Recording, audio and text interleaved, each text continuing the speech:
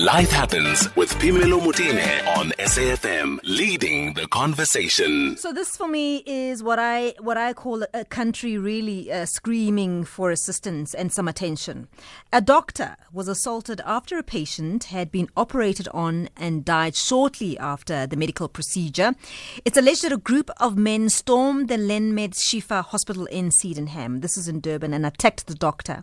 The woman, believed to be a gynecologist, was violently attacked and suffered serious injuries. And according to a statement from the hospital, the relevant authorities are investigating the matter and the hospital will take appropriate actions following the outcome. And members of the community are encouraged to be aware of, this is just bizarre, that the members of the community are now asked to just be aware of their surroundings if they're in hospitals and so on. If anybody has any information on the people who came and stormed the hospital and injured this particular doctor, should come forward. It is, for me, absolutely bizarre. And I started asking myself around, number one, where the security was in the hospital at the time. So obviously the hospital has released a statement. They're not able to give us any more details at the moment. We respect that. But we did want to know about the conditions for health workers, safety measures for health workers. Because for me, unless we are able to protect and look after the people who look after us essentially when we are ill, then what's the point? Cassim Lekhoathi, who is Acting General Secretary at DENOSA, joins us now on the line. A very good afternoon and thank you so much for joining us, Cassim. All right, Cassim is still we're still sorting that line out. But we are also going to be speaking to another doctor who is acting president, South African Medical Association Trade Unions, just to ask them about the conditions, working conditions in hospitals and just how much of this kind of thing we are starting to see at the moment in hospitals where, healthcare workers are not protected. Healthcare workers are at risk of being attacked. So we're obviously going to follow up on the story and see if there have been any arrests that have been made. But Cassim now joins us on the line. Cassim Lekhoathi, who is Acting General Secretary at DENOSA, joins us now on the line. Cassim, thank you so much for making the time to talk to us. Good afternoon. Good afternoon, Cassim. Good afternoon. Well, thank you so much for making the time to talk to us. We're just reflecting on a story coming out of the Lenmed Shifa Hospital in Sydenham, where a doctor was attacked by what seems to have been the family of a patient that died after a medical procedure. What's your take on that particular incident? Yeah, thanks for having us. Obviously, without even going into the merits of what happened there, it is unacceptable and it must be condemned in the strongest terms of members of the public attacking healthcare workers. Being a doctor, a nurse, a pharmacist, radiologist, these are healthcare workers. They should not be attacked. And irrespective of them being in the private sector or the public sector, we need to be supported and we need to be protected. And we are pleading to our communities out there, as and when they are of the view that we have done wrong, it is not for them to take the law unto themselves. There is recourse. They can go and complain wherever they need to complain. But the attack on the doctor at Shifa Hospital, it is unacceptable and it must be condemned in the strongest terms. As DENOSA, do your members feel safe? So this is across the board. Apart from this particular incident, do your nurses feel safe? Our nurses on a day-to-day basis feel very challenged and they are not safe because of these attacks which are happening. Your engagement with government, with MECs of health and all other stakeholders, what is it, what results have come out of those conversations? We are consistently communicating to the Department of Health about these attacks, the security in the healthcare, in the health facilities. And this goes on a day-to-day basis. The situation in the private hospital, which has happened over the weekend, should be condemned and it should not have happened. Like all other institutions. If you remember some time back, a doctor at Pelonomi Hospital in Bloemfontein had become a victim to this type of attack. We are pleading with the communities out there. When you are frustrated with situations, do not express your anger in the way you are expressing by assaulting. Because what happened that day, it affected the patient in the other cubicle because he was fearful that they might kill that doctor. You know, I don't obviously know the merits of why security was not there at that specific point in time, but you reference other cases as well. We also know that ambulance people who are working within the ambulance perimeters are also facing the same difficulties. I just can't imagine, Cassim, a time where someone is in bed and there is an armed man at the door of a ward, for instance. It just wouldn't look okay. You know, it shocks. I have to give you this particular incident in Clarewood Hospital, where the gunmen went to ward for ward looking for this particular patient. And when they finally got the patient, they pulled over the blanket to confirm that this is the right person they're coming to deal with. And they shot the person on the spot, 3 bullets in a ward. And if you know the sound of a gun, when it goes off in an enclosed environment, the amount of panic it sends through. And what we are worried about, our only responsibility is to provide health care for our people. Cassim, just now, one... if you're going to be subjected to these things, you'll find health facilities like clinics in the township being closed. And who suffers at the end of the day? It is our communities. Cassim, so we rally around communities. They must come on board and assist us. When you are fed up, because you're in the process of me attending to your relative and your relative passed on, if you have a reason to believe that I was negligent during my action as a doctor or the nurse, to have an area where we have recourse, we can go and complain to the superintendent, the CEO of the hospital, and so. But to assault them, now that doctor will have to take time off, and there are patients that are linked to that doctor. So a lot of people are going to suffer as a result of it. Appreciate the time, Cassim. Thank you so very much. We're just running out of time. Cassim Lekhoathi, Acting General Secretary at DENOSA. I'll take a quick call from Zaza, who's calling us from Cape Town. Zaza, hi. Hello, Zaza. Of war, we have got nearly 300 soldiers who are sitting in the barracks doing nothing. So why can't it deploy the soldiers to these hospitals, or to go with the patient transit vehicles whatsoever? Why can't we use them? Because they're sitting in the barracks doing nothing. Let's put it out there, Zaza. 0891 104 207. Your response to this is that we bring out the army into the wards. Is that really what we want to do? So we'll take the calls on 0891 104 207. At SFM Radio and at Pimelo Mutine on Twitter.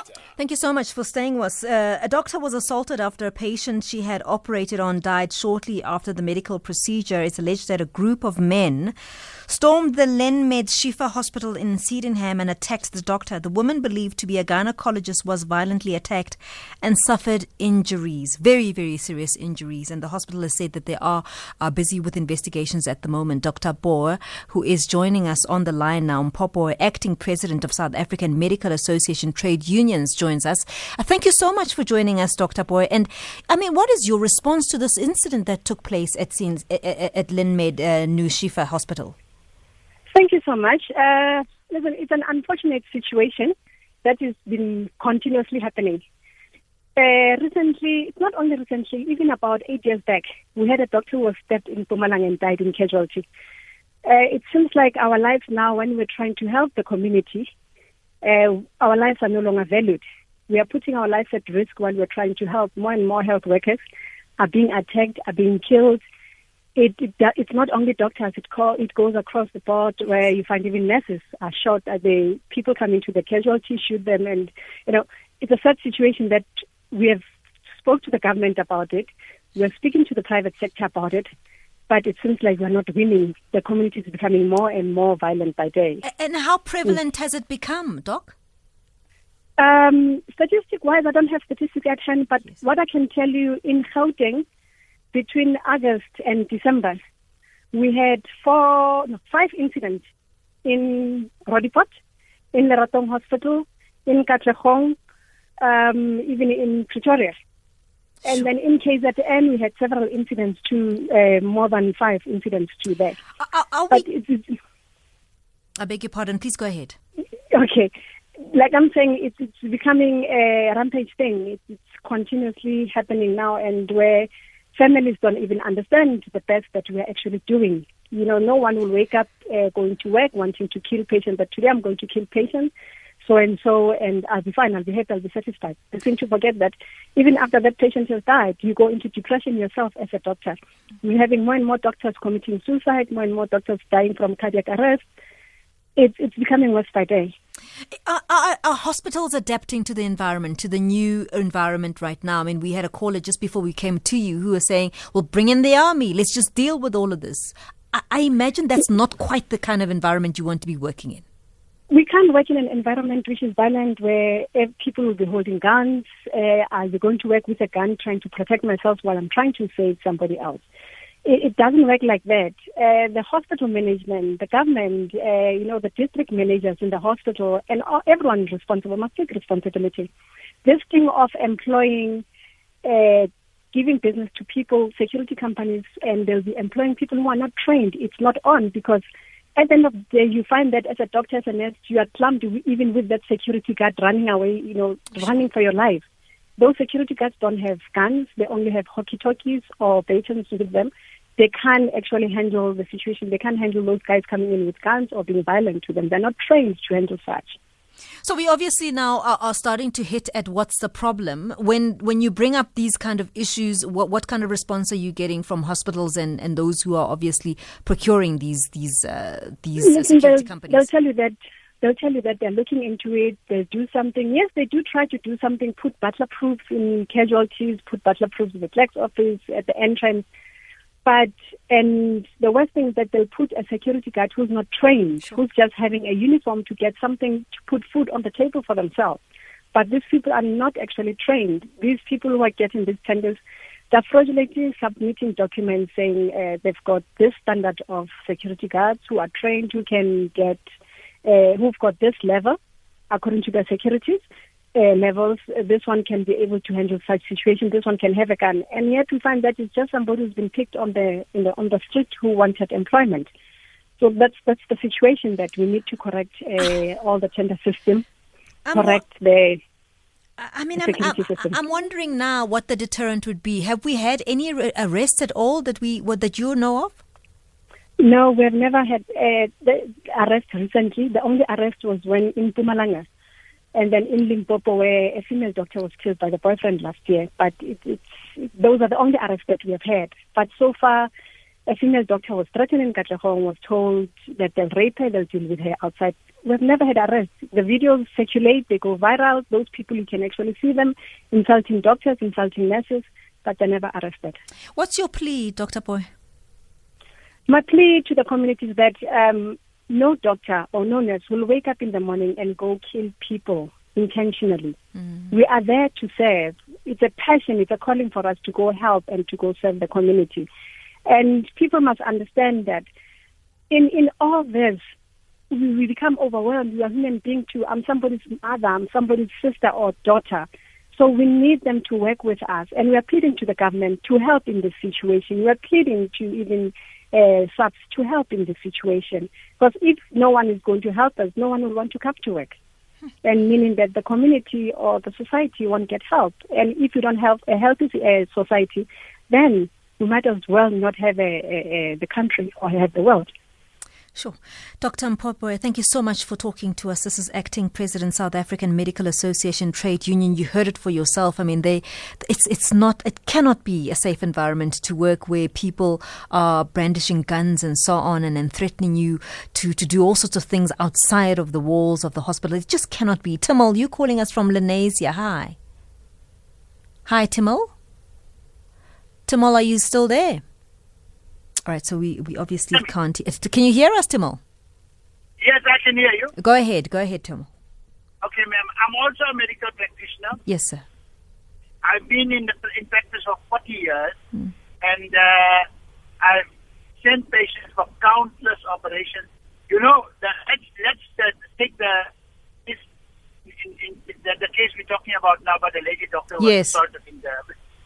I think we must get the reason from the family why they assaulted the lady. Because you see, as a doctor, I know one thing.